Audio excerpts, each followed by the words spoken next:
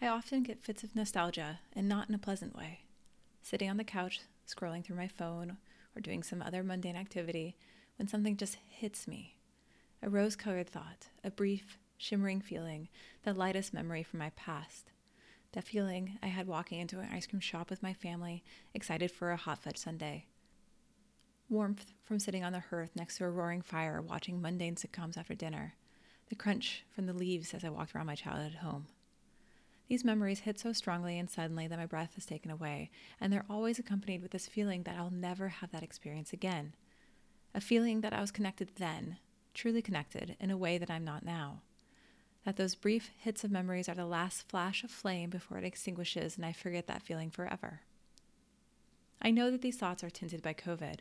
I tell myself that every day feels like the same and a little bit dull because there's not a lot of options for excitement nowadays. But is my life truly different than when I was 11 and wandering the trees and hills behind my house?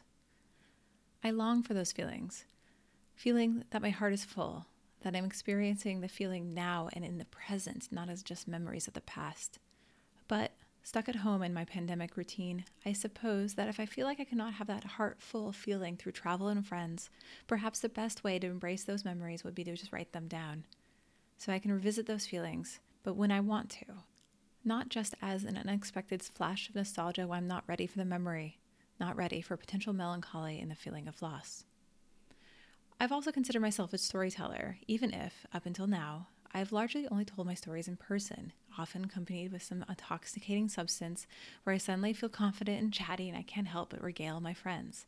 And about 50% of the time, my friends tell me they've already heard that story, but it's okay. Tell it again. So, to combat the feelings of nostalgia and loss, of losing memories and not making new ones, I'm going to try writing here, sharing little things that hit my heart in some way, and hopefully will hit yours too.